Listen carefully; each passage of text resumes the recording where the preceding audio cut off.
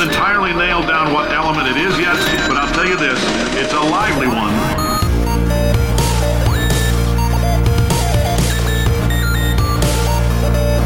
Let's give your parents a call right now. Hello, welcome to episode number 49 of Gaming with the Moms. This episode is being sponsored by Loot Crate, and we'll tell you a little bit more about them later in the show. I'm Nicole Tanner. I am managing editor of Pixelkin.org and the mother of a 4-year-old. I remembered it. I was almost going to say 3-year-old. Mother of a 4-year-old. And I'm joined, as always, by fellow mom and publisher of Pixelkin, Linda Brenneman. Hi. Happy birthday to Anna. Yeah, she had an awesome birthday. It was really, really good. Yeah. And then also joined by other fellow mom of a 7-year-old and editor at Geek Mom, Kelly Knox. Hi. Thanks for having me again. Yeah, we love having you on. And then we have, once again, our lone dad, editor and founder of Engaged Family Gaming, Steven Dutzman, who has 3 kids. Hey, everybody. Hey. Cool. We're not getting a hail and well met today? I'm a little under the weather, so okay. I'm just gonna, All right. We can Not handle so well that. met. Right, exactly. Yeah, I'm not so well met. Okay, but yeah, like I was saying, Anna's birthday party went really well. I was totally stressed the day before and morning of, but it went awesome. It would have been nice if my husband hadn't had to get on a plane to go to England 2 hours after her party was over, but, what are you going to do? Yeah. So, and then Kelly, you were on vacation. How was your vacation? It was great. We went to Texas. We sort of had the opposite of Seattle weather, or somehow we had Seattle weather in Texas. Somehow it worked out that way for our spring break, but happy to be back to here with the sunshine. Yeah. The same thing happened to me. We went to Chicago to visit Isaac's family. Last summer, it was like 4th of July, and it was like cold and rainy there, and it was beautiful here. So I don't know what's going on. But anyhow, let's get going talking about some games. So, big story that happened today. Microsoft has announced that they will be stopping production on the Xbox 360, which kind of means that sort of the current console gen it's where we are right now. Not going back. You have to move forward right now. And so, we also heard the rumor about Nintendo stopping production of the Wii U as well. That was never confirmed, but I'm just wondering if we're going to see something from Sony soon being like, we are done making the PS3. So I guess I'm surprised. That's kind of inevitable considering the fact that they're all but certainly at this point going to be making a second PlayStation 4. Right. So why would they keep making PS3s? Yeah. They haven't said anything though. Yeah, but... Yeah. That's what... that's all I have. It's kind of surprising to me that they're still making some of them at all. There's a secondary market and you can buy all kinds of old 360s, but yeah, it was a good letter from Phil Spencer. He said they're still supporting a lot of the games and the Xbox Live and Games with Gold and all that on the 360. So that's not going away. So that's good. Yeah.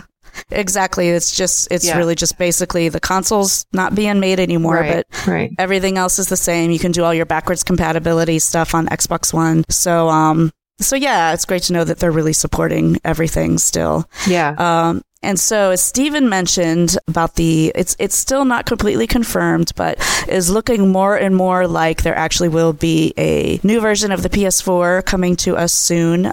There was some more details published by Giant Bomb. They said that they talked to a bunch of developers that have pretty much confirmed that this thing is happening. They said it's codenamed Neo. It is going to have a better GPU and a higher clock speed and higher bandwidth on the memory. But one thing that's interesting, though, is that Sony, according to the documents that some developer gave to Giant Bomb, that Sony is very much making sure that this is not going to make the current PS4 obsolete, because developers have to make everything work on both, and they're supporting everything on both. So, my initial thinking about this coming out was be like, what about all the people who already bought a PS4 and now you're going to make a better one? Like, that's not cool. But it sounds like it's not that big of a deal, at least according to what Giant Bomb is saying here. So, I don't know. We just bought one, so and we wait for the highest end technology stuff, but I guess we're going to miss out on this one. I know we're certainly not going to buy another one this year. That's when it comes out. Steven, you don't have a PS4 yet. Are you going to get this one? So, I mean, I have a lot of thoughts and feelings on this one. I'm trying to articulate them best. Number one, before I go really any farther, just to point this out, since you said the name, credit to GameScoop, but how about this for interesting? PlayStation VR was codenamed Project Morpheus, and this is the PlayStation Neo. Yeah. Neat You're little right. connection there. Yeah. Which leads me to believe that this is almost certainly not going to be released as that title. But am I going to buy one? I don't know. You know what? It really depends on how far they drop the price on the regular model, because I have to have one. Right. Because of work and etc. So, and I am, saving my pennies. So if it's like a difference of $50, which is what it sounds like it is now, based on some of their reports, then yes, I would likely buy one of these, because why wouldn't I for spend the extra $50? Right. But if they drop the other one down significantly, which they theoretically could do, then I would be willing to cut not being able to play in quote unquote like ultra mode, right, to save $120, $130. So it really depends on the pricing. With all that said, I think this is really stupid. Okay. I think it's really, really stupid. Why would you release a new piece of hardware when you're already murdering your competition? Yeah. There is no possible way where this looks good. Because no one is going to be excited about it, because no one's going to be excited about spending $400 on an incremental upgrade. And those people that aren't going to spend $400 on an incremental upgrade are going to just sit there and be upset that somebody else that bought it later, that wasn't one of the first 40 million people to buy it, is going to have something better than them because they waited. So you're either going to have a bunch of people camping on their old consoles mad, or they're going to be pissed that they're spending an extra $400 for what really isn't that big of an upgrade. This is stupid. Just wait. Release the PS5 in 2 years and call it a day. I'm going to play devil's advocate a little bit here in saying that Nintendo does this all the time with their handhelds. You get the standard 3DS, and then you get the new 3DS, sure, and so it works for them. Sure. So not sure, but a handheld's $200. Yeah. But still, And arguably the only time that it made an actual difference from the hardware revision mattered was most recently, where Nintendo has only done it once, which is the 3DS to the new 3DS. Switching from and arguably the original DS to the DS Lite. But that wasn't necessarily a hardware situation, that was just a comfort situation. Right. The other ones, like the 3DS to the 3DS XL or the DS to the DS XL. I mean, the reality is those are still the same system. They're hardware revisions, but we're used to hardware revisions. There's the Xbox 360 Elite. Right. There was the PS3 Slim. There were 3 PS1s. So we're used to that. Yeah. But while, yes, Nintendo got away with it once. No, they've done it twice, because they went from DS to DSi. I would argue that I stopped my ramble before I went to that. Okay. DSi all the DSi did was add like a stupid camera and let you download games. It's still arguably it's still different. It didn't change the games at all. I mean, I guess I will concede that point because I don't want to fight with you. Yes, you do. But that doesn't make you any less wrong, and that's okay. Oh, Steven. I have a question. The new PS4 system, we're pretty sure it's not going to be VR ready, right? No, it's got to be. It sounded like in the article. Define VR ready. That you wouldn't need the extra box that you need now in order to Nothing that we have been told or written. I mean, we haven't been told anything yet, really. Yeah. I mean, Nicole made the really good point. We haven't been told anything. This is all reports. Nothing in any of those reports indicates that extra box will be made redundant, but they haven't announced, I mean, in order to make that worthwhile, they would have to announce that this Neo thing is coming packaged with a VR headset and no external box. Yeah. I just wonder if that's what's going to happen, but maybe not. It's possible. I would be really tempted to buy it at that point. Yeah. You know? Yeah, Microsoft, at the beginning, Xbox One just came bundled with Kinect, but at the end, they sort of split it off. So I'm wondering what possibly might happen is if they release this new thing, there might be two options. There'd be the one with the VR and the one without. Mm-hmm. That just seems like a common thing to do there. So, other news, GameStop is getting into the game publishing business. And I knew about this a little bit because they are publishing a game from Insomniac called Song of the Deep. Insomniac is the developer that made Sunset Overdrive and Ratchet and Clank, which is awesome. Yeah, but so it's a neat little 2D kind of, it's got a really cool art style, the Song of the Deep game, but that's not really the point. So GameStop, traditionally just a retailer, and I've been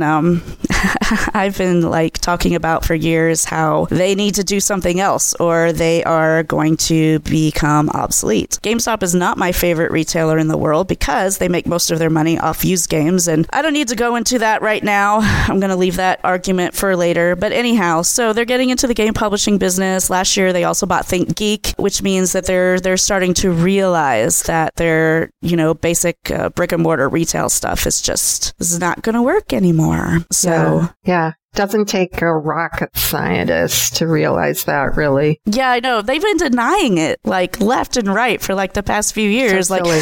I know, no, it's fine. I'm like, yeah, whatever. So I guess this is cool. Like I said, I don't like GameStop, so it makes me less likely to want to look at these games. Although it's Insomniac, so I'm going to have to look at it. There's no question there. I'm excited about Ready at Dawn's new game. Come on, those guys are good. The Order had its issues. However, they also made the God of War mobile games, which were super fun. Yeah, they were awesome for what they were. So, those guys are good. And Frozen Byte. Have you guys played Trine? I haven't, but I've heard it's awesome. It's good.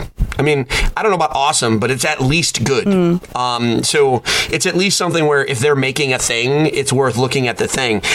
So I can understand hating GameStop because of a number of reasons. However, eventually the thing is, if the reason you hate them primarily is because of the used game thing, I know it's eventually going that's going to go away. Yeah, I know it's going away. So eventually it's going to be like Game Informer magazine and this. And eventually, let's be real, Game Informer magazine probably isn't going to be a thing either. Right. Yeah. Not right. Much So, I hope not. I love all those guys, and I read it every month. But print magazines by themselves are in danger. So eventually, we don't have to hate on them. It'll be Game Trust instead of GameStop rather. Right.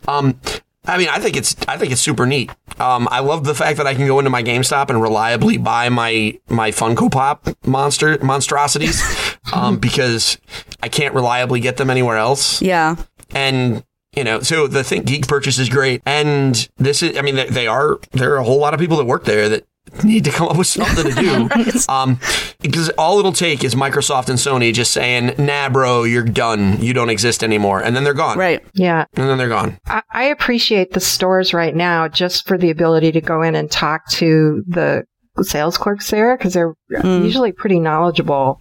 And if I'm looking for a gift, they're like a curator in a bookstore kind of. They can give me some advice. If you don't know a whole lot about what you're looking for or what you might want, Yeah. I think those guys are great, but I found them to be kind of hit and miss. I had a really bad experience at one point. It was buying Devil May Cry 3 for my husband for his birthday because that's what he wanted. And so I went in and I picked up the game or brought it to the counter, and the guy's like, "Why are you buying this? It's a terrible game." And I'm like, "My husband wants it for his birthday." And he's like, "No, he doesn't. It's terrible." I was like, "Excuse me, I think I know my husband better than you do." So it was just, that was a really terrible experience. I was like ready to just walk out and buy it somewhere else. There may have been some underlying issues there. Oh, I'm sure there were. I struggle because I go in there with kids. Like I'll go in there with my 10-year-old, and he is, for a 10-year-old, very video game savvy. Who would have thought? And my difficulty is I try to avoid speaking to them because they all assume I know nothing. And this is just just spoilers to any GameStop employees. If a man or woman comes in and references a press release that they received regarding a game, it's a clue. I would assume that perhaps they understand how Toys to Life games work. Because, I was asking, I don't even remember what I was talking about. I was just I made an offhand comment about something with the new Skylanders before it had come out last year. And he proceeded to say, oh man, there's like 3 different ones. And I was like, guy, I just said, I just got the press release for the, my review copy is in the mail, bro. We're good. Exactly. But, and I know, it's just because I'm coming in there with kids, I don't know. Admittedly, I come from a position of privilege and I understand that, but yeesh. So I just don't talk to employees at all anywhere I go just because it frustrates me. But I can understand if you're not sure what to do. Although, for sake of information, if you're ever looking for a video game gift, I think me and Nicole have you covered. Right, it's true. And Kelly. That's a good point. You can just ask the 3 of us, and I'm pretty sure we have a diverse enough set of opinions to get you covered. Admittedly, Kelly might just say a Star Wars product. Possibly. And what do I get a 3-year-old? Nicole will likely, because I know Kelly loves Star Wars, because Mitomo told me. I'll never go to GameStop again. I'm all done. I don't know, you go. I'm just saying, you can ask us. We've got you. Yeah. I'm just trying to offer that service. I appreciate it. Yeah. Okay, just real quickly before we move on topics, as noted at the top of the show, this episode is being sponsored by Loot Crate. Now, if you are a gamer or anywhere in geek culture, you probably already know what Loot Crate is, but just in case you don't, this is a subscription service where you get a box of stuff every month. It's really cool, geeky, gamery type stuff. It's just, you don't know what it is until right before it ships, but most of the stuff is usually pretty cool. I haven't pulled the trigger on them yet. I feel like I'm on the precipice of actually signing up for this thing because I have seen some of their boxes and I'm like, oh my god, I wish I had gotten that. It's so cool. And they sell out really quickly, so it's not something that you can go back and buy after the fact, at least not their regular subscription ones. They do have special edition ones that you can just hop on their site and buy, but their April subscription thing has actually just ended. They're going to be revealing what May is on the 28th next month. So, and if you go to lootcrate.com/gamingwiththemoms and enter coupon code gamingwiththemoms, so you can sign up for your subscription and get a few bucks off of it. And it's not very expensive a subscription to begin with. It's like $15 a month, and that decreases based on, if you go for a month or 6 months or a year. It's real cool. It's real cool. Do you get them, Steven? I haven't for a while, but I got it for about a year. I just, money's tight. Right. So obviously the box of random stuff was the first to go. Yeah. But when I was getting it every month, it was this super cool thing. I would open it with the boys and my daughter, and we would split everything up. I signed up on the Transformers month because really it was the Transformers. Yeah. I mean, you're guaranteed at least a t-shirt every month. Right. Which, the t-shirts are, I got a Marty McFly Transformer t-shirt. That's pretty cool. Which is, pretty fun. So I'm a huge fan. If you just as far as subscription boxes go, if you're a nerd, it's almost a no-brainer. Right. Kelly, have you ever gotten one? I have. I had just getting one for a few months, and for me it was kind of a problem because I would get it, and then my daughter's random friends would be like, "Can I have that? Can I have that? Oh, I love that!" Aww. So every month I ended up giving almost all my stuff away.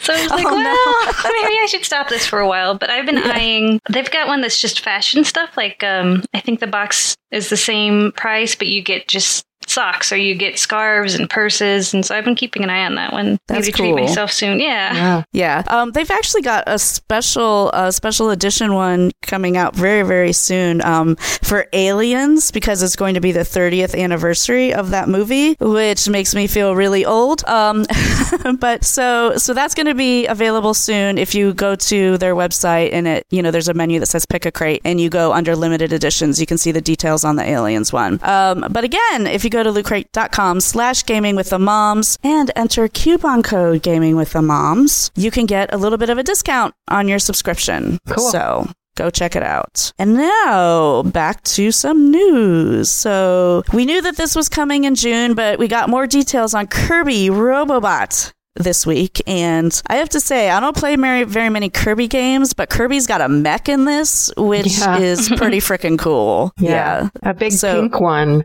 A big pink mech. Yeah.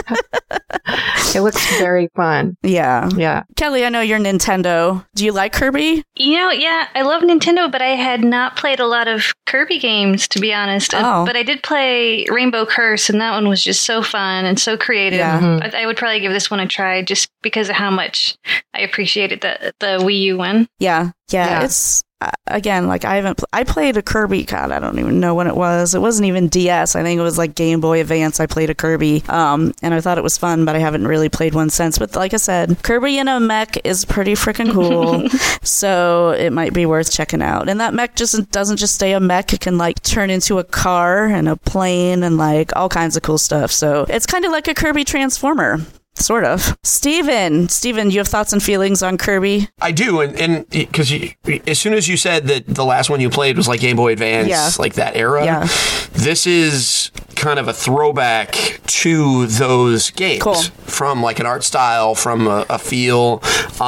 So whereas recently some of them has been like the arts and crafts Kirby, like this is going to be going back to Kirby 64 or Super Nintendo. So if fans of those previous games should give this a shot. That does mean that it may not necessarily be the same kind of level of creativity, etc., as Rainbow Curse, which is what Kelly was talking about. But watch a YouTube video and you'll see if it's what you want. But this is going to be an action platformer, and Kirby with a Transformer. This is my 7-year-old's game, like most anticipated game right now. Nice. He is hungry for Kirby so hard. Like we'll have it day one, more like, unless he gets bad grades or something. Right. Yes. It's funny. It's a good reminder of the things that I will be able to enforce when Anna gets a little older, in that. Oh, yeah. Yeah. I already tried to do it now. It doesn't work so well because I don't think she sort of makes the connection from cause and effect, but lots of times she just throws a tantrum and I honestly don't want to put up with it. So I try to avoid it as much as possible, which is probably not the best thing, but I'm hoping soon she will pass out of that really annoying tantrum phase. So, yeah, I am so with you. Oh, right. I'm so with you. Your daughter's 3, right? She's a 3-nager. Yeah, exactly. I know. That's what Anna was too. And now she's a 4-nager. It hasn't changed yet. Well, I mean, she's been 4 for a week. Yeah. So, I mean, we got to give her time a little bit, but she's almost almost there. Yeah, she'll get there. Yeah, I mean, mine will be 4 in December. Yeah. Does Anna do the Shopkins thing? I've been meaning to ask. No, she doesn't. She has a backpack with Shopkins on it because we were looking for a backpack for her for school, and she saw it and she thought it looked cool, and I didn't even know about it. Like, I don't follow children's toys really. I mean, I'm starting to now, but hadn't known anything about children's toys for like forever, and so I looked it up online and I'm like, oh wow, look at all of this cute little food toy things. Oh, they're awful. They're awful. But they're awful.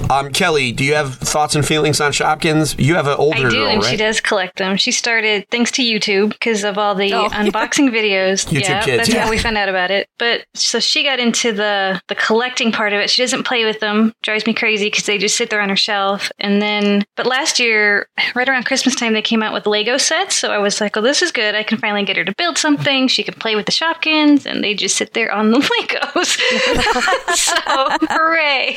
Yeah. But, I mean, that is... Go ahead. So, I mean, how does she, like, how do you guys, I mean, I know this is totally off topic because this is not a Shopkins podcast, but how do you collect, I mean, I know they come in blind bags, so, like, how does she go about, like, getting them? Does she have you buy in cases? Or, like, how does she do so it? The entire reason we instituted an allowance was Shopkins, because every time we would go to Target, she would see them, and it's like $3. So I'm always like, at first, I was like, sure, just throw one in. But then every time we go to Target together, she keeps throwing them in. It starts to add up. Yeah. So we instituted her allowance where she started, I said, I'm not going to buy you anything anymore when I'm out by myself. Lucky kid getting stuff anyway. But so she used her allowance for that for a while. And then Christmas came and Santa brought her the super limited special edition that I found at Target, and I don't think that was, again, thanks to YouTube. So... And it's under her bed. She won't even open it or like bring it out because it's super. Yeah, so I'm like, great, thanks, Santa. You got her a box under her bed. Well, she's already. It sounds like she's already into that hardcore, collector mode where you don't open the special edition things. You just leave them in the box. That's what she's doing. Yeah. 7 years old. You know what though? As much as she's not playing with it, she does appreciate it. That's the one thing that I talk to parents about all the time. When they ask me about things like Pokemon cards or Magic cards, things like that. Is that having it like the act of caring for a thing is as meaningful as, say, playing with it to some degree, because it means that she treasures that, right? Like she's protecting it. So if I could give you that piece of small comfort, I know that I don't want to, I mean, I'm sure you kind of know. To be fair, I mean, she'll organize them. She will read, she'll check them off on the checklist. She makes little signs like Shopkins Season 2, and she writes it up very carefully. Shopkins Season 3, and then she'll organize them. So, I mean, in a way, being generous, it is playing for her to do that. So I think it's adorable. It's cute. She's going to do something that requires high level organization and planning, and she's all set. Yeah. So she collects them. We've managed to weaponize them in such a way that I buy a 12-pack for $10. And it sits on top of the fridge, like staring at her. And as long as she goes all day without throwing a fit and without, messing her pants, all like the various things, then when I get home from work, I'm the only one that can reach them. So I can bring it down and she can pick out a Shopkin. And that has been very successful. So I throw that out there that they are dumb. They're not, I mean, they're no more dumb than Micro Machines and Battle Beasts and stuff like from when I was a kid. So, I mean, they're adorable. And some of the names of these things are almost dad joke worthy puns. So I'm 100% okay with it. But, so like there's a tennis ball called Dennis Ball. His name is Dennis Ball. Right. You get it? See it? It was brilliant. I laughed for 10 minutes. But, it's a great way to weaponize those things, man, because, 12 of them for $10. And I got, at least only 2 of them were in a blind bag. So some of them were pretty obvious, but whatever. Yeah. She got a loaf of bread and a dog bowl and a peanut butter cup. And she was freaking ecstatic if she made it all day without peeing herself. It was the best. I love the way you call it weaponizing the toy. That is... Well, because it's legitimately weaponizing. We're all parents here. We know. Yes. We did it with Skylanders. I appreciate it. We had a sleep chart, and if she slept through the night, she got a sticker, and if she made it 10 nights without waking me up, she got a Skylander. Wow. Brilliant. That's pretty cool. Wow. Kelly, you are brilliant. It was so worth it. Best $10 on a Skylander ever. Nice. Yep. Okay. So... things to keep in mind, Nicole. You got these tactics. I do. We're feeding them to you. I was doing stuff like that. Like with Anna, the huge thing is candy, man. She's just like total sweet tooth candy nut. And so I had been doing that with candy, and for a while, just sitting it up on our kitchen island because that was completely inaccessible for a while until she figured out to go into our downstairs bathroom, grab her stool that she uses to stand up at the sink, carry it out to the kitchen, climb up on the stool, and then get the candy off the counter. She did that one time when I was napping on the couch, like seriously, like right there. And like I woke up and the stool is sitting by the kitchen counter, and I'm like, what did you do? That's the problem with all this stuff. It's like an arms race, to use your metaphor, Right. Something works for a while, you kind of have to, change it up, or they change it up for you. Yeah. But it's fun. And I can't put stuff on top of the refrigerator because I can't reach it up there. So, okay, so let's move back to games. But this also, has something to do with collectible stuff. So, Hearthstone Whispers of the Old Gods expansion is coming out next Tuesday. Hooray! But they also announced today that they are making lots of changes to the basic and classic cards. Quite a few. I was kind of surprised when I looked through this list. I mean, some of them make sense and some of them I didn't, wouldn't have occurred to me for them to make this change. So the biggest one for me, and I don't play Druid anymore because I have my Golden Druid, so what's the point? But the Druid had this really powerful combo card where you could play the one card. It would summon 3 2/2 minions with charge that would then die at the end of the turn.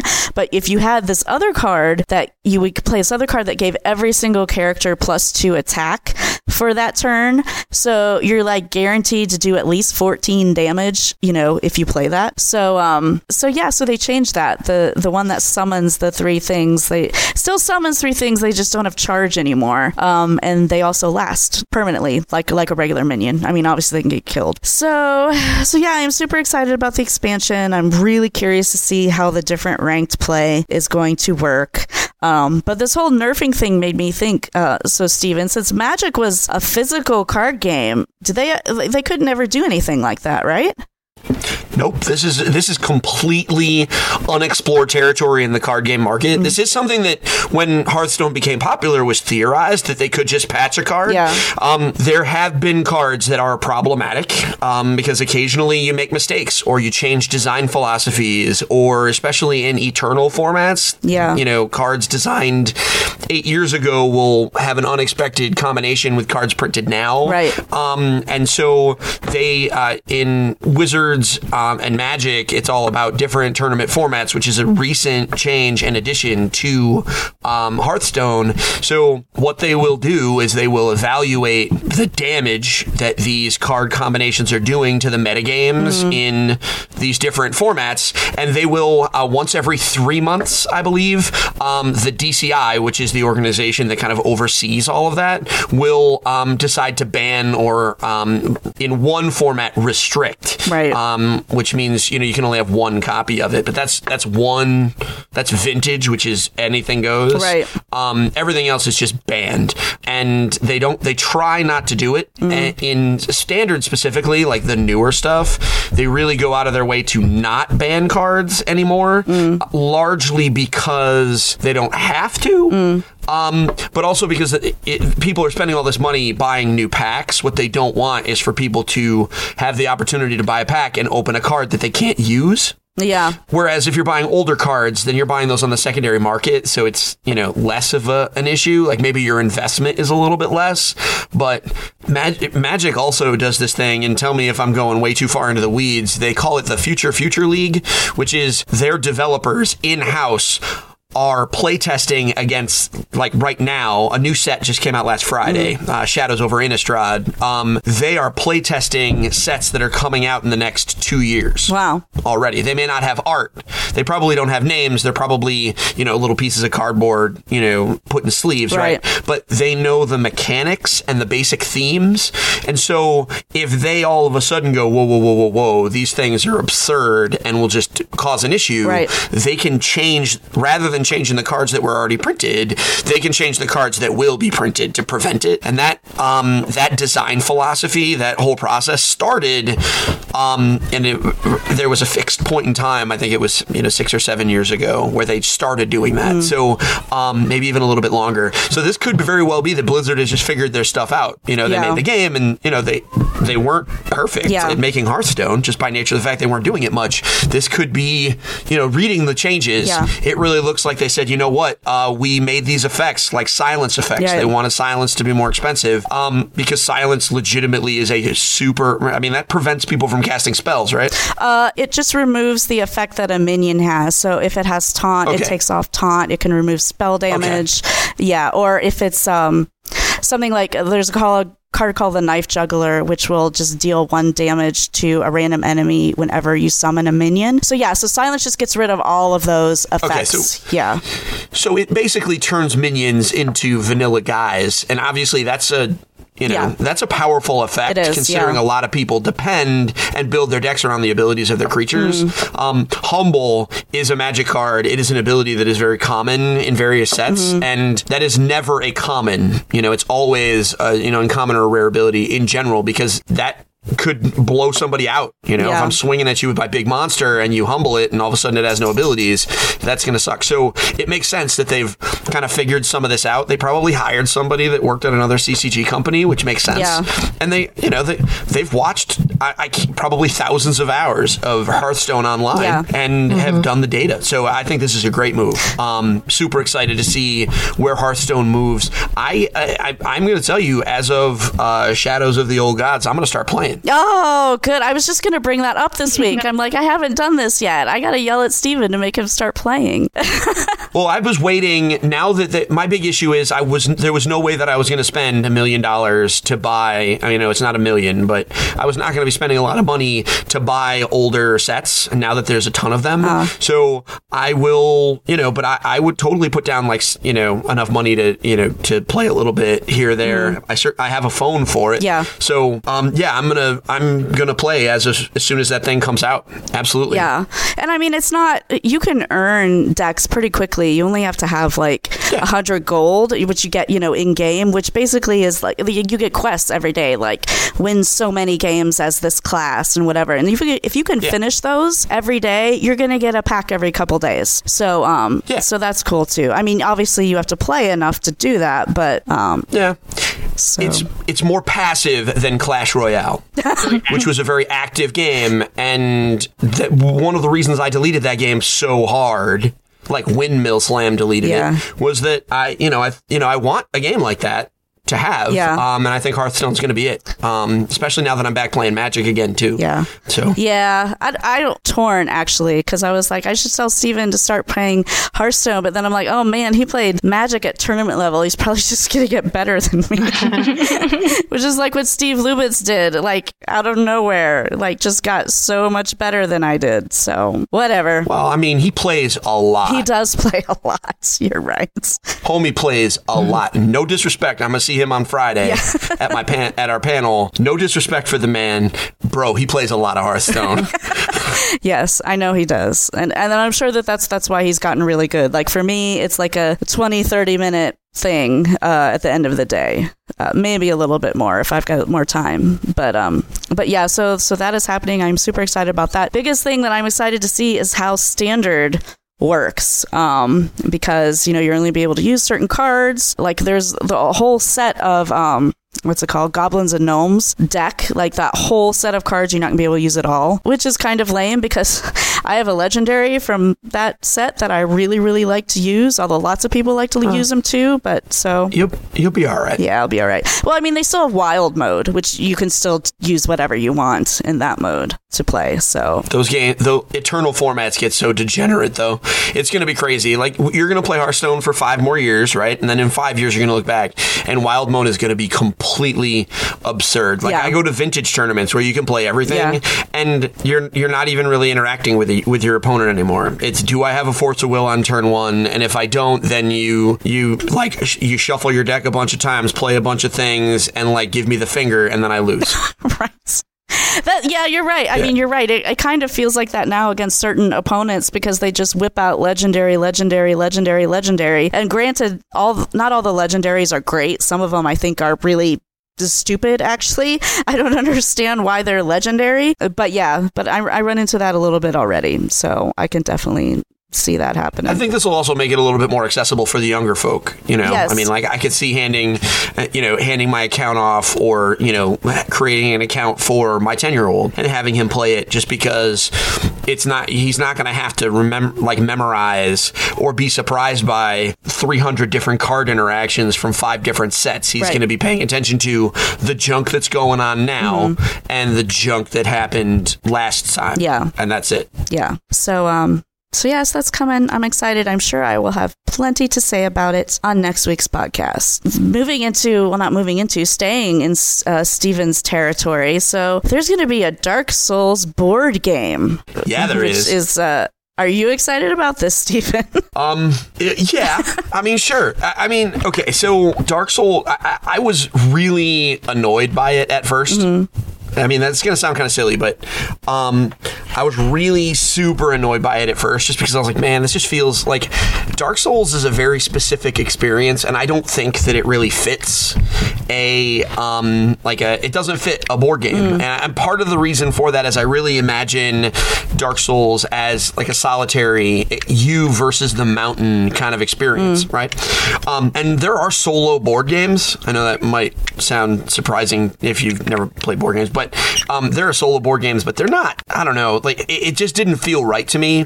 Now that I've actually read it, watched the video, seen it, I can understand it. It's a dungeon in a box role-playing game. What that means is there's a whole genre of board games that are, you are cooperative. The players are playing cooperatively to overcome a series of dungeon scenarios, almost like Dungeons and Dragons, only there is no dungeon master. The game is kind of automatic, meaning as long as you follow the rules on the cards, the monsters have certain attack patterns and behave in certain ways. Some examples are, there's the Ghostbusters game by Cryptozoic, which just came out. It's ultimately not very good, but the Ghostbusters game, there is a game called Myth, by Merc Miniatures, which is stellar. And there's a whole bunch of others. I mean, this is getting bigger. This one just feels very Dark Souls, so it's got like a big horror element. Obviously, their goal is going to be to make it extremely difficult. Which, sure. Yeah. I mean, I will likely play this game at some point. Yeah. I'm not backing it on Kickstarter, largely because it doesn't need me. I think maybe if I was the one man on Earth that could make it happen versus make it not, I might think about backing it. Right. But it raised $250,000 in the first couple of hours. Yeah. Where it sits right now, where's the link to the Kickstarter? Oh, here it is. I'm in the Polygon. All right, so it's at over $1 million right now. Yeah. So, and they were looking for 70,000. No. Yeah, I think they're going to be okay there. Yeah, they're going to be fine. Well, but now here's the issue, and this is a thing that happens with Kickstarter, specifically with board games. Video games, it happens too, but I don't think it happens as much. With board games, board games are really difficult to deal with on scale. The scope of that project does change by the more people are buying it, whereas with video games, that's not necessarily the case unless you're making like an RPG, like an MMO, right? Yacht Club made a ton of money for Shovel Knight. The fact that they probably knew that 1 million people were going to buy it didn't change the project itself, right? Because they didn't have to make that many different copies. They didn't have to box that many different copies. This is I don't know if either of you have like looked at the contents of it. This is a very miniatures heavy box. There's a lot of dice. There's a lot of cardboard. This is going to be the fact that they're making, I mean, how many backers do they have? They're up at 9,000 backers. And this box is it doesn't say what the box is, as how big it is, but it's a huge box. This is going to take up a lot of warehouse space. This is going to take these are little things that all add up. Right. That depending on how good at the logistics of it they are, this could turn into a giant mess. Right. So I hope it turns out great. I know there's a lot of Dark Souls fans that also like board games. This is going to be super cool for them. They're going to be very happy. I just hope it works out because sometimes these things just turn into a colossal mess. And because it has a Dark Souls name on it, it's going to have way more attention. Right, you're right. Because the video game press is attached to it too. When the Ghostbusters game came out, like sure, GameSpot and IGN covered it because it's Ghostbusters and because, like Justin Davis likes board games. But that's it, I mean, this is normally these games, when Myth was out and blowing up records, nobody cared. This is huge. Yeah. That was a ramble, sorry. No, that's fine. I had lots of thoughts and feelings. No, that's fine. That's why I put it in our list of things to talk about. So moving on to the next thing. So Lord of the Rings director Peter Jackson, who's probably rich enough to not do anything else ever in his life. But he likes augmented reality. I mean, we've been talking about VR a lot because, Oculus and Vive are out now. PlayStation VR is coming later this year. Everything's about VR. But he thinks that augmented reality, AR, is actually more exciting, specifically because he likes the fact that it doesn't take you out of the real world and put you in a completely different one. It just adds things to the real world, which I kind of agree with. Like, I think that's a little bit cooler. And obviously the big thing here is that we've all seen HoloLens that Microsoft is working on, that's an AR thing. They haven't announced at all when that might be coming out. Right now, they're shipping developer kits of that are very, very expensive. So we'll just have to see. But yeah, so Peter Jackson sits on an advisory board for this company called Magic Leap, they're doing AR. They're making the technology stuff too. So yeah, it looks pretty cool. I love when people talk about AR because they're talking about like, hey, I can like put a little like not real life, but like it can look like Cortana like on my desk, like she does in Halo, or they could make a board game like they play in Star Wars, like that C-3PO or R2-D2 was playing against Chewbacca. I'm like, that would be so awesome. I would totally love to do that. Your imaginary friend can become real. Exactly. Just about anything, right? You know? Yeah. Another thing I think could be cool about this is that maybe you don't need all that really heavy equipment on your head. It almost looks like what they're developing might just be more like a lens. And I don't know why in the video they didn't want to say it was a lens, but it looked like something that maybe could be more like just glasses, and you can walk around with it on, and it's maybe a little bit like Google Glasses. That's what I was gonna say. Yeah. So I mean, I would totally love to have something that I could just walk around with and not have to wear a big headset. Yeah, that'd be better. Anything like that. So, a couple more stories here. So, Games Done Quick has announced its dates and speedrun lineup for this summer. It's going to be in Minneapolis on July 3rd and will run until the 10th. And Stephen wasn't very impressed with their list of games, and I'm not pulling that up real quickly. Stephen, what's some of the games that they're doing? All right, so to be specific, it's not that I wasn't well, all right, so normally when I watch Games Done Quick, it's a week to 10 day long event. Mm-hmm. It's always a whole lot of fun. So I'm going to be watching this, no doubt. Because I love the speedrun community. It's amazing watching what these guys do. This is like Olympic athletes playing video games at peak level. It's like watching Evo, which we'll go into that in July. I'm going to lose my mind. This is going to be so good.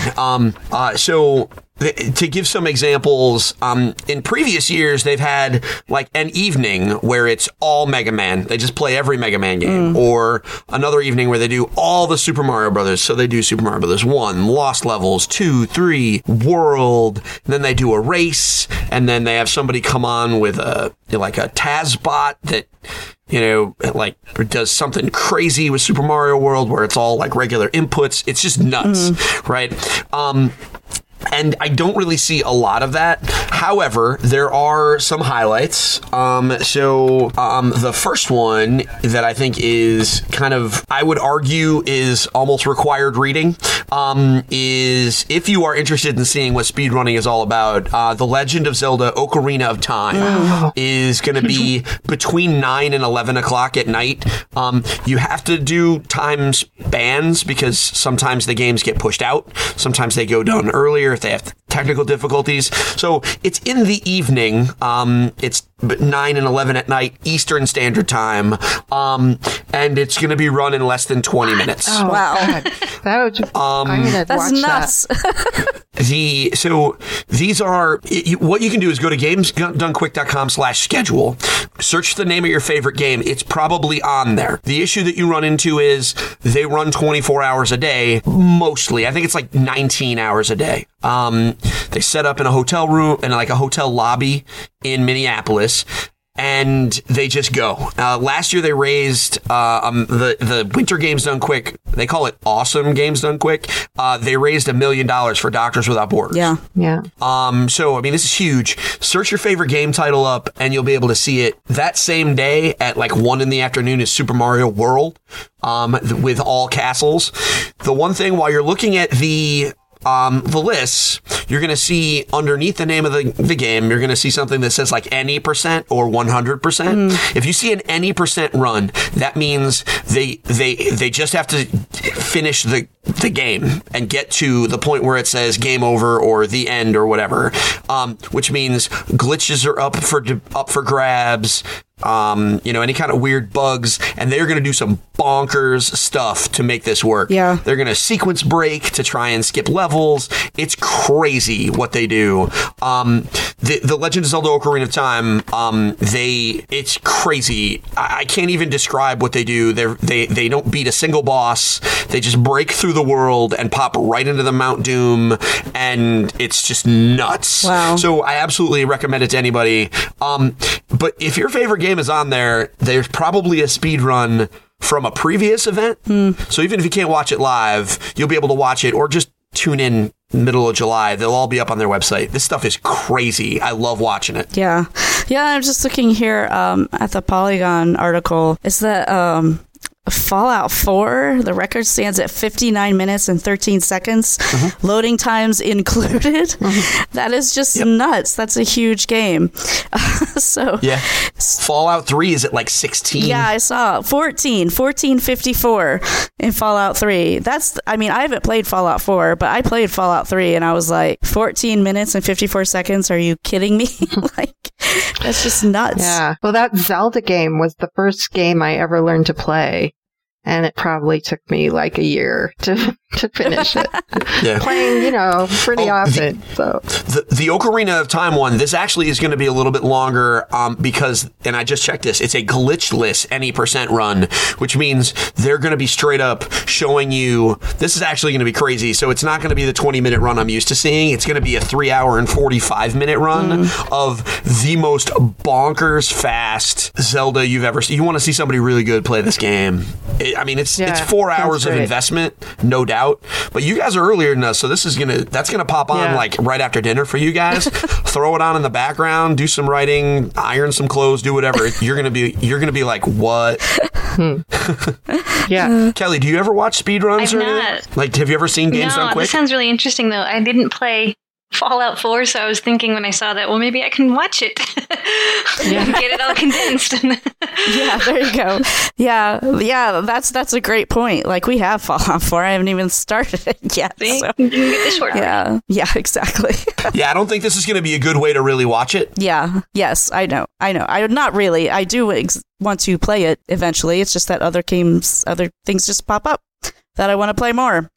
So, speaking of games I want to play more, so let's transition into what we've been playing. Ratchet & Clank, oh my god, I haven't finished it, but it is still so wonderful. I cannot say enough great things about this game. If you liked the Ratchet & Clank games back in the day, you're going to love it. Even if you haven't played a Ratchet & Clank game, you should play it because you're going to love it. This game they're just so fun. Like, I was thinking about when I was writing my review that, like, this type of gameplay that is in this game is, this day and age, is kind of antiquated because you've got all this kind of new, innovative type stuff going on. And this is just straight up third-person shooter platformer. And but it just feels really comforting almost to just sit down and be able to play this kind of game. It just makes me feel like, it's total nostalgia. And you've got classic types of boss battles where, you're trying to figure out the pattern of what the boss is doing, and you end up running in a large circle around the boss many, many times in order to figure out what you're supposed to do. And but yeah, this game is so good. I cannot say enough great things about it. I love it. PS4 exclusive, but anyhow, people, and it's not even full. So jealous. Yeah, it's not even full price either. I was surprised when I bought it. It's only $40. So you should definitely check it out for sure. Other things that I've been playing, I finished watching all 5 seasons of Game of Thrones in preparation for this weekend's season premiere. So I started playing the game again because this is a Telltale game. So obviously it's the type of thing where you can make lots of choices and things will change based on the choices you make. And I played it once a while ago. It was like in January, and just played through it once, and like all my people died, and it was typical Game of Thrones type thing. So I'm going to try to get through it twice so I can write an article about it on Pixelkin. I'm just going to do sort of like my basic good. Like, I have a hard time playing bad people in games, so I'm doing my like basic good, and then hopefully I'm going to have enough time to just go through and just be terrible. Even how difficult that is going to be for me. But I'm really curious to see how many more of my people will survive if I'm just terrible. Yeah. Because that's what happens in Game of Thrones. The worse of a person you are, the longer you live. So I've been playing that too. That's me. Kelly, what have you been playing? This will be a shocker, but I'm still playing Star Wars Battlefront. It's always the same answer, but yep, still playing their latest expansion, The Outer Rim, which is where you run around Jabba the Hutt's palace. And then last week, I think, when I was out, they announced the next expansion will be Bespin, which is Cloud City, so you can be Lando Calrissian, which I'm really excited about. And then they picked one of the bounty hunters for the villain side. Nice. Dengar. Yeah. Which is the dude that's all wrapped up in bandages, if you don't know the bounty hunters. Oh, okay, yeah. I was just about to ask you that. It's funny, like, my Star Wars knowledge has decreased so much. It's just deteriorated. Like, that part of my brain has just shut down, because I used to know everything about Star Wars, like, before episode 1 came out. So, to be fair, Dengar is the deepest of deep cuts. Yeah, he was a bit of an odd choice, I thought. He was like one of the 6. I don't think he ever has any spoken lines. He's one of the 6 bounty hunters sent after Han Solo, and he had no lines. He's a super, super deep cut. Yeah, he's not even on Cloud City. He's on the Star Destroyer. So, yeah. Yeah, but seriously, I used to know all this stuff. Like, we had a Star Wars Trivial Pursuit game that we got, like, right after episode 1 came out. So there was some episode 1 stuff, but it was mostly original trilogy. And one of my husband's friends is, like, super Star Wars nerd too, and it would always be like us battling each other to figure out who would win. And I mean, you know, this was classic kind of hard Trivial Pursuit stuff. It was really kind of just, you know, tiny little details in these questions. So, but again, that part of my brain has either deteriorated or been used to do something else, like, I don't know, learn the names of the Octonauts or something like that. So you're probably okay. I mean, there's a lot of fictional worlds that are kind of thrust upon you. Yes.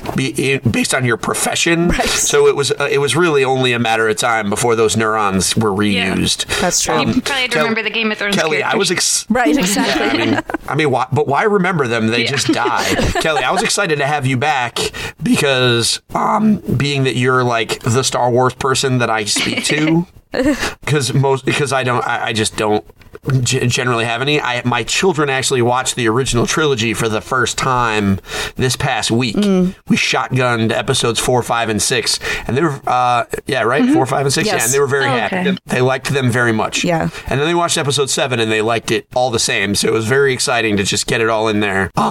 So I wanted to share that I finally done my responsibility and had my sons watch. That Star is awesome. Yes, very cool. Linda, how about you? I downloaded Stickbold. Is that what that is, Stephen? Yeah, Yes. you did. I played Stickbold with my daughter a little bit, and it was pretty weird, man. That is a weird game, but it's fun. Yeah. Yeah. That whole Norwegian, I don't know, there's hippies and honey and Norwegian guys walking around with sweatbands on their heads, and very strange, but is it Norwegian or Finnish or some other? Swedish. Okay. Yeah. They're the Swedish flag is over there, Jim. Yeah. They're very, very wacky people in that game. But it was fun. Yeah. I've just assigned good. Yeah. Yeah, I just assigned that game to Meredith Bland to do for her next Techless Mom column. Great. She's I know. So funny. She'll have a lot to say about that. I'm sure she will. I've been trying to find really, really out there kind of weird games to toss her way because she's so hilarious at talking about this stuff. This will be a good one. Yeah. So, Steven, how about you? So, I'm happy to say I have not relapsed, and I have not been playing Clash Royale. But I did yes, good, because that means I am still married. But I did spend a bunch of time in the Battleborn open beta last weekend. Oh yeah, how was that? Well, I played it a little bit at PAX Prime. I mean, I wasn't terribly impressed with it. It just seemed kind of standard-ish MOBA stuff.